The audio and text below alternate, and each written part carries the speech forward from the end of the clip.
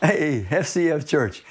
If somebody would have told me a year ago, I'd be standing in my family room giving a message, looking at the back of an iPad and not another human being other than my wife who's off to the side, I would have never ever believed it. And yet, here we are. I started a series last week called Going the Distance. And by going the distance, I mean this: faithfully sticking to that purpose for which God has created me. And that purpose is the same for each and every one of us. We don't have to ever be unclear about it. The purpose for your life, the purpose for my life, clearly taught in God's Word, is that I am to grow and develop to become the human being that God created me to become. A Christ-like version of myself, and we are to do the things that God has uniquely called and equipped us to do. Being who I'm meant to be, doing what I'm meant to do. That's the purpose of our lives, and that's what it means to go the distance, fulfilling that purpose. Now, last week we did the first message. It's just a 3-series message, and we started off with the question, what can I expect? If we don't have realistic expectations, we won't run the race till it's in. We'll get off course. Today I want to ask the question that's equally important: staying focused when we're in this race, when we're going to go the distance, becoming who we were meant to become and doing what God intended us to do. We need to stay focused, but stay focused on what? I mean, what is it that we need to stay focused on? Now, I'm gonna introduce a couple experiential cycles that all of us will be more or less familiar with. The one cycle I call this: I see it, I want it.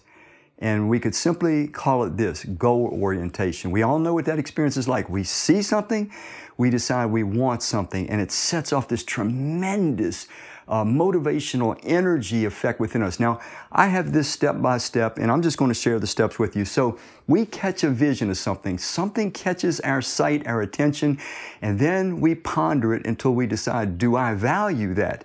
Now, if I value it, if it some way entices me, now I'm motivated. My energy starts to be churned up.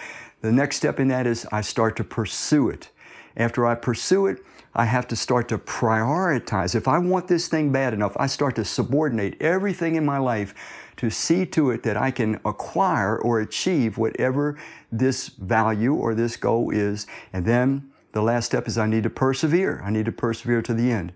Now, a grand illustration of this is something we're all familiar with: these Olympic athletes. I mean, they give maybe 16 years of their life. Everything in their life is subordinated to just win a gold medal. For some reason, the gold medal catches their attention. They value it.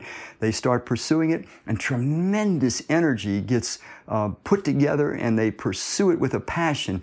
Now, if you studied anything much on Olympic athletes, there's an interesting thing that happens. It also happens to top athletes of many different kinds, and even people that are actors and actresses, singers, and even people that are CEOs and so on. And it's this: once they pursue their goal, their vision to the end, and achieve it, acquire it, they go through this cycle that I think we're all so familiar with, and the cycle is this: so what? Now what? So this thing that's consumed us, and there's a lot of excitement when we're in the chase, all of a sudden we get it. We get what we want, only to discover we don't want what we got. And we say, so what? I got it. Now what? Read about Olympic athletes and so forth. They go through a lot of serious depression because of this. Now, this sets in motion another cycle. Usually at this point, we either get deeply depressed and we go around in circles for a while, or we very quickly pick yet another goal and start pursuing it. Now, let me share this next cycle with you. And I'm going somewhere with this, FCF, I promise you. I wonder if you ever had the experience: you're hungry and you go into your house and you're like, you don't know what you want to eat. You know you want something, but you don't know what. So you go through the fridge and you're looking through it and you're looking through the cabinets. Now, your underlying thought is this: even though you don't know what you want to eat, you believe that when you see it, you will know it. Likewise, you've probably gone shopping at times. Maybe you're going out to get a shirt. You don't have a specific shirt in mind, but you have an intuitive confidence that when you see it, you will know it. This is a very, very important cycle too. After we pursue a goal, after we get to the so what, now what, often we're driven again because we had this sense there's something still out there. There's some goal, there's some special goal, there's some supreme goal, there's some achievement, there's some acquisition that if I can just figure what it is, if I can just find it, it will keep me full of enthusiasm. It will be so satisfying, so meaningful that for every day of my existence, I will be glad that I pursued it. I'm going to call this thing, there's this intuition that we have as humans for something that I'm going to call the goal of goals, the supreme goal, the ultimate goal, the prize. So staying focused on, I'm going to suggest to you that God has created us, He's wired us to stay focused on the ultimate goal, the goal of goals, the prize. Now I want to take you to a portion of Scripture in the book of Philippians. The Apostle Paul was the instrument that the Spirit of God used to write the book of Philippians. Many of you have heard me teach on it at other times. When he wrote this letter, he was incarcerated. He was chained to a Roman praetorian for 2 years. So he doesn't know if he's going to live or die. He says this early in the letter. So that's his conditions. It's important you note the man is incarcerated because he would not stop telling people the truth about Christ and the truth about life. That's all he did. He's in prison, doesn't know if he's going to live or die. That's the condition that he writes what he's going to write in. So let me start reading now in the book of Philippians in chapter 3. I can't give you page numbers like we do when we're in church, but Philippians chapter 3, and I do hope you will read this on your own and study it on your own. But I'm going to start in verse 10, and we're going to work our way through some verses. Ultimately, we'll get through verse 17, but for now, we're just going to go 10 through 12. Here's what he says. He says, my aim, now keep in mind his language. My aim, he could have said, my goal is to know Him, meaning Christ, to experience the power of His resurrection, to share in His sufferings, and be like Him in His death. Sort of a strange sounding goal. He goes on and says in verse 11, and so somehow attain to the resurrection from the dead. Verse 12, not that I have already attained this, that is, I have not already been perfected, but I strive to lay hold of that for which Christ Jesus laid hold of me. Now, this is one of these wonderful portions of Scripture where the Bible interprets itself. So bear with me, and you'll learn some good interpretive skills if you follow with me carefully that will allow you to read the Bible on your own, and God's Spirit will be able to speak to you. But let's look at it in verse 10. He says, my aim. Well, what is your aim, Paul? He tells us in the next phrase, to know Him. What does he mean to know Him, to know Christ? Well, he's going to explain it with several other phrases, but I'm going to give you a little insight here. The Greek word, the New Testament was written in Koine Greek, common Greek. The Greek word that is used here is gnosko, and it means not just to know that something is true or false, it's a word for experiential knowledge. It means like I can read about a marathoner, but I'm going to know experientially what a marathoner feels like if I train and run a marathon. That's what Paul is saying. Paul's saying, I want to know what it feels like, what Jesus felt like inside. I want to know what He thought. I want to know exactly what He was like inside. I want to experience that. So he says, that's my aim. My aim is to know Him, to experience the power of His resurrection. What does he mean, the power of His resurrection? He means that since Jesus rose from the dead, he wants to live in light of Jesus' new heavenly, ruling, reigning life. It looked like when Jesus was on that cross, it looked like sin and evil and political power and brute force were superior. But when Jesus rose from the dead, He made very clear that those things are shallow and they're weak. And so now Jesus lives in this limitless, eternal life where everyone in His domain is righteous and loving and sacrificially good. And Paul is saying, man, I want to live with Jesus' resurrection influencing my perspective. I want to live with my eyes on that resurrected dimension where Jesus rules and reigns, where everybody loves Him, loves righteousness, loves one another. I want that to be on my heart, governing my perspective. And he's saying, that's my aim. I want to know Jesus experientially, and I want His resurrection to influence me so that I'm living in light, constantly in light of that resurrection life that He brought forth. But he's going to add a new layer to the explanation. He says, not just to experience the power of His resurrection, but to share in his sufferings and to be made like him in his death. Well, what does he mean by that? Why does he want to share in Jesus' sufferings and to be made like him in his death? We have to ask ourselves. Now, mind you, Paul is explaining, this is his aim, this is his goal. Jesus' sufferings and death were so that the full revelation of God for the first time in the history of the universe could be revealed. It was when Jesus, as a human being, a sinless human being, allowed himself to be mocked and beaten and made fun of and nailed to a cross and experienced death, that the whole universe of angels and humans could see once and for all that our God, who is the Almighty God, who can do anything He wants, never does anything He wants, but in fact, His actions are always governed by His sacrificial love. He proved for the whole universe that He is the safest person in the universe, that He is totally and entirely trustworthy. So Jesus' sufferings and Jesus' death were so that the truth about God and the truth about life could be revealed to human beings, so that human beings would be drawn back to Christ, drawn back into a trusting relationship with their Creator. So Paul is saying, man, here's my aim. I want to know Jesus. I want to know what it felt like inside. I want to experience the power of His resurrected life. I want to know even His sufferings. I too want to live a life where even if it incurs suffering, I want to suffer so that people can see the truth about God, learn the truth about life in the hopes that many of them will be drawn back to trust in God. Paul was saying that was his aim. Now you're going to see how intense he felt about this aim or this goal as he goes on. He goes on to say in verse 11, in fact, just to get some fluidity here, my aim is to know Him, to experience the power of His resurrection, to share in His sufferings, and to be made like Him in His death, and so somehow to attain to the resurrection from the dead. Now, Paul is not doubting that Jesus is going to raise Him from the dead. In 1 Corinthians chapter 15, he devotes an entire chapter to the teaching that all who have trusted in Christ are going to be raised and transformed. So that is what he's saying, I want in this life, while I'm still living and breathing on this earth, I want to really experience the full resurrected life. In other words, he's saying, he's going to explain it even further in verse 12. I can't wait to take you there because it interprets itself. He's saying, but I want to experience completeness, perfection while I am still alive. Complete transformation to become the Christ-like version of myself that I was always meant to be. Listen how the Scripture interprets itself in verse 12. He's going to tell you what he means by attain to the resurrection from the dead. Verse 12, not that I have already attained what, Paul?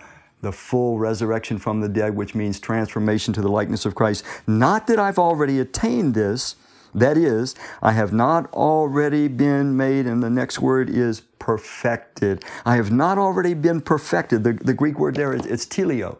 It is a word for something that comes to full blossom, full maturity, something that is finally complete.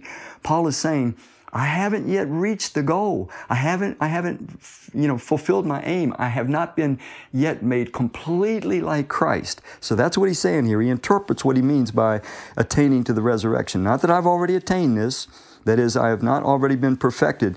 But now I listen to his words. I strive. That word there, Greek word is dioko. It's used twice in this passage. It is the word that is elsewhere translated in the New Testament for persecution. It means I dioko. I strive after this. Paul is saying with all the intensity and the full engagement of my being, I pursue this goal of perfect Christ-like character development. That's what Paul is saying here. Not that I've already attained this. I have not already been perfected, but I strive to lay hold of that for which Christ Jesus laid hold of me. Folks, we need to understand that it's God's eternal purpose that we experience a restoration of our trust with God, with Christ our Creator in this life, but then that restoration starts this full developmental process that God always intended for humans to go through, a gradual developmental process where we slowly but surely partake of and then gain for ourselves the very character of Christ our Creator. It's always been God's intention. It was His intention for Adam and Eve, but it got spoiled when Satan slandered the character of God and they broke trust with God. So Paul is saying that this is the goal of goals. Now he's going to get even more expressive about this as he goes on. So let me take you now to verse 13. He says, brothers and sisters, I do not consider myself to have attained this. Instead, I am single-minded, forgetting the things that are behind and reaching out for the things that are ahead.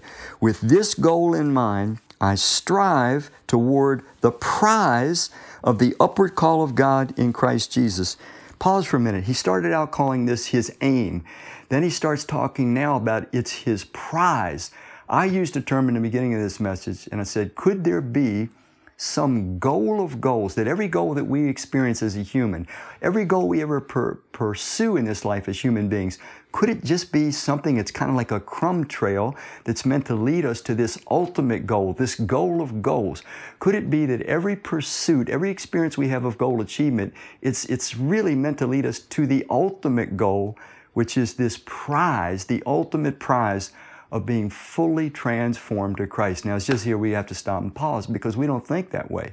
From the time we're educated in the educational system of our countries, we don't have people teaching us, little boy, little girl, the greatest thing that you can ever do in your life is pursue character development to be like unto your Creator. We don't have that embedded in us. We don't have that reinforced in us.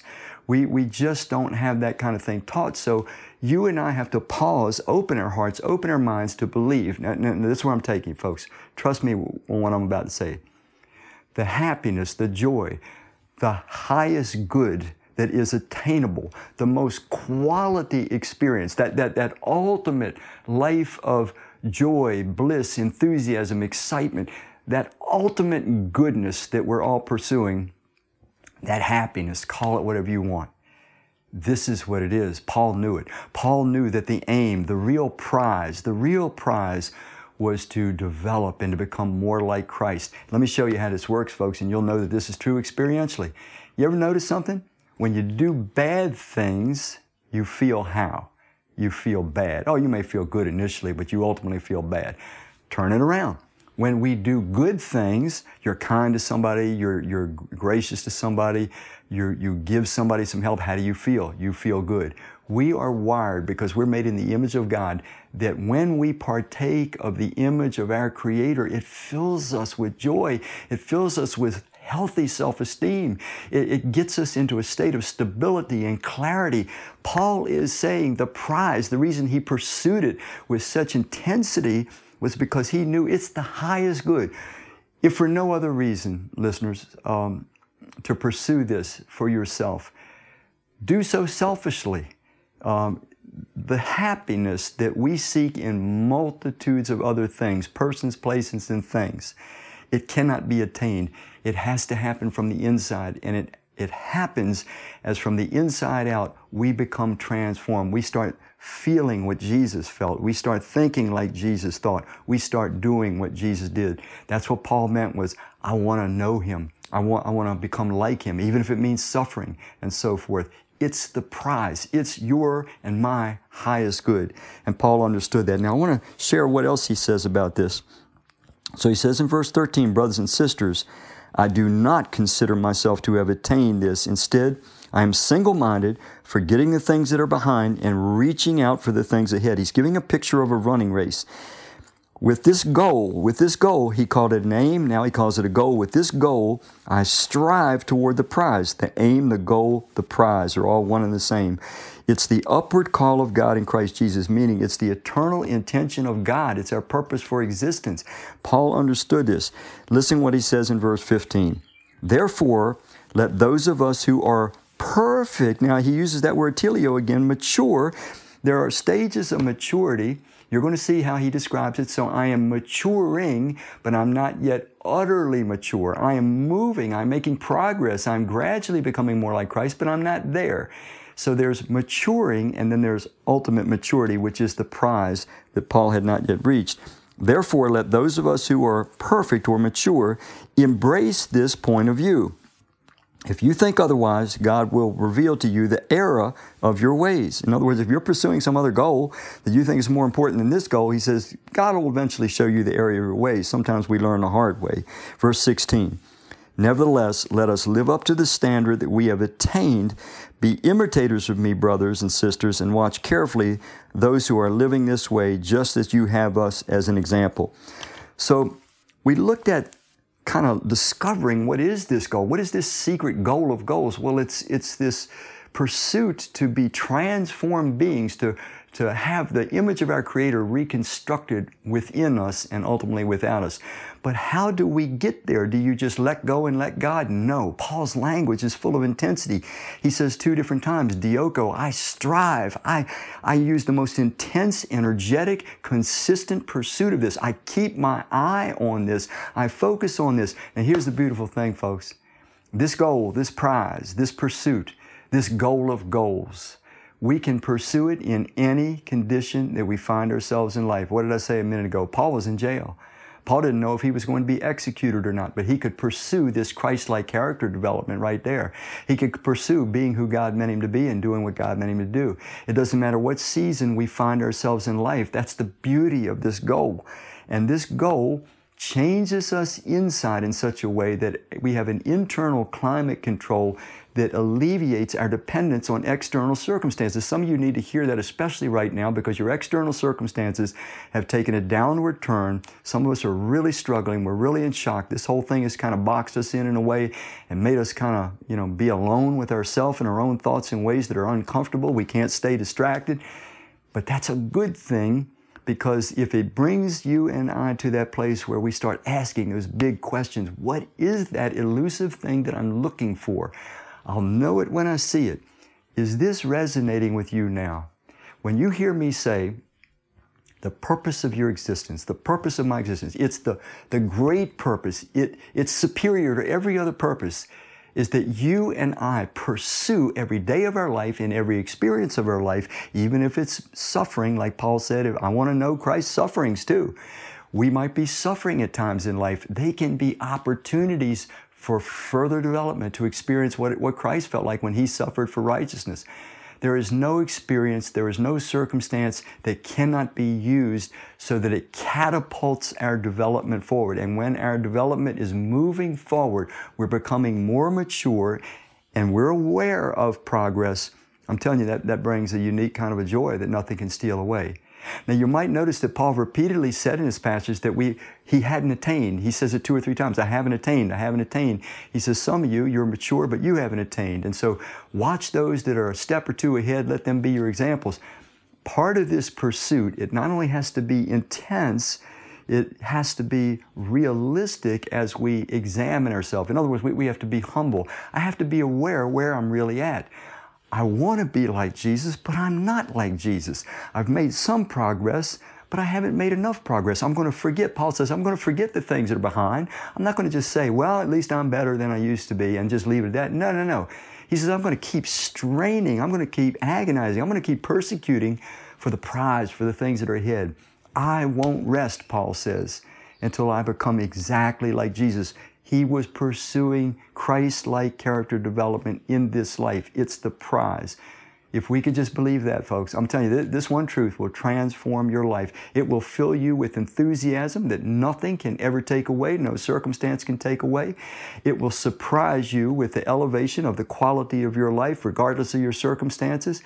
It will fill you with a steadfast trust and devotion to God that no circumstance can deter. And it will also surprise you, follow me on this, it'll surprise you with a contentment, a capacity for contentment in less than ideal circumstances for an indefinite period of time, which is very uncomfortable for us as human beings. So Paul said that there's an intentional component of this pursuit.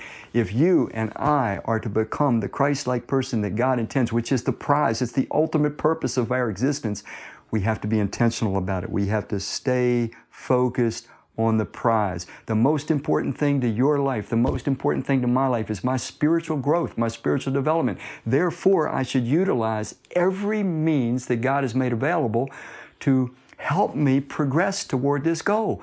Becoming part of a church, going regularly, getting a good study Bible, studying it, learning how to pray, learning how to serve God, learning how to love others, learning how to deny ourselves. There's a million ways we can move our growth forward regardless of the circumstance.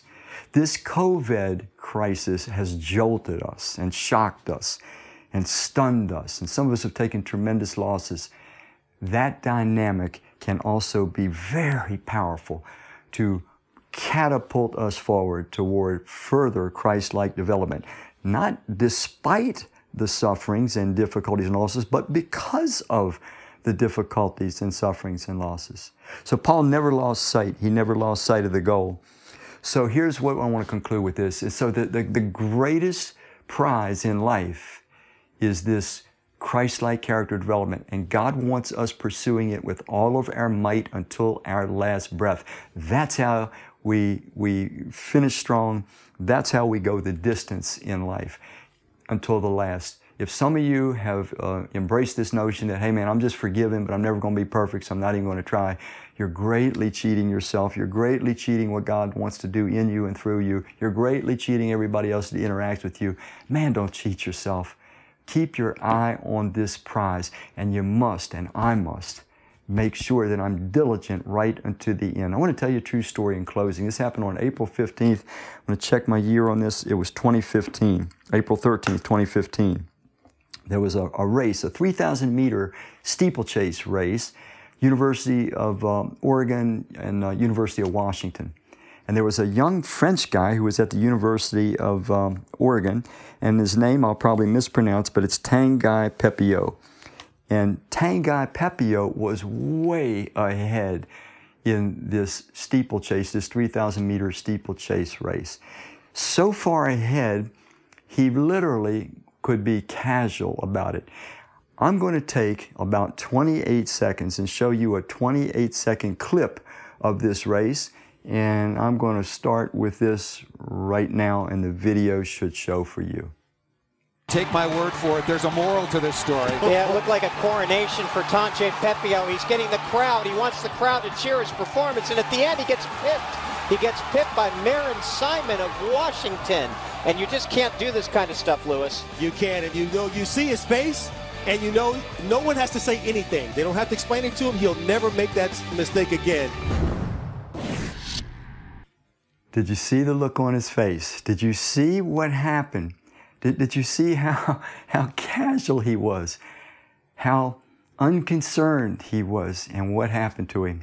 That guy blew right by him, and he did not win the race. Folks, Paul was in jail. He didn't know if he was going to live or die. He would end up living many years after this to serve Christ, but he never took his eye off the prize. The last writing we have of this man, this great servant of God, the Apostle Paul, is in 2 Timothy chapter 4. And what he says in verse 6 through 8, he said, I have finished the race. I have kept the faith. Therefore, there is laid up for me the crown of life. He never took his eye off the prize. Folks, we need to subordinate everything else in our life. Every other goal is subordinate to this greatest goal, the goal of goals, the ultimate prize, the highest good, which is to pursue spiritual development, to become Christ-like in this life. God's called us to it. It's His upward call in Christ Jesus, and we're all capable of pursuing it. Don't be that guy. Don't be Tanguy Pepio who took his eye off the prize. Closing couple thoughts. Is it possible that this message is coming to somebody that's never really been clear about your purpose in life? And this is the first time you've ever had an introduction to the purpose for which God has put you on this planet. And you've never considered ordering your entire life, subordinating everything else in your life to pursue spiritual growth first. Folks, when we pursue the prize first, Christ-like character development, we become better friends, better husbands, better wives, better employees, employers. We become better citizens. It's good across the board. If you've never taken this stance before to pursue the prize, the goal of goals, I hope you'll do so today. Second question. Maybe some of us have been missing some opportunities, things that we thought were cursing us, things that we thought were suffering for no apparent reason, losses that we've hated. Maybe instead we need to reinterpret these as opportunities to enter into Christ's sufferings. Christ didn't deserve any suffering, but He suffered so that others could see the truth about God's character and the truth about life in hopes that they would be drawn back to a trusting relationship with God. Let's let whatever we go through push us forward, never, never, never taking our eye off the prize. If we're going to finish strong, if we're going to, finish the course, we have to stay focused on the ultimate aim, the ultimate goal, the ultimate prize, which is Christ-like character development. FCF, let's pray. Father, our progress sometimes seems so slow and so painful that the thought that you promise us, that you promise we will absolutely someday be truly like Jesus. We will know from the inside what He feels like, the way He loves, how He sees things. We will never be tempted to sin again. We will have that eternal sacrificial love of Jesus coursing through us. We hunger and thirst after that now. And Father, I pray especially for those that this vision resonates in their heart and they are spontaneously, authentically, enthusiastically motivated by this vision, this prize, this high calling to be like Christ.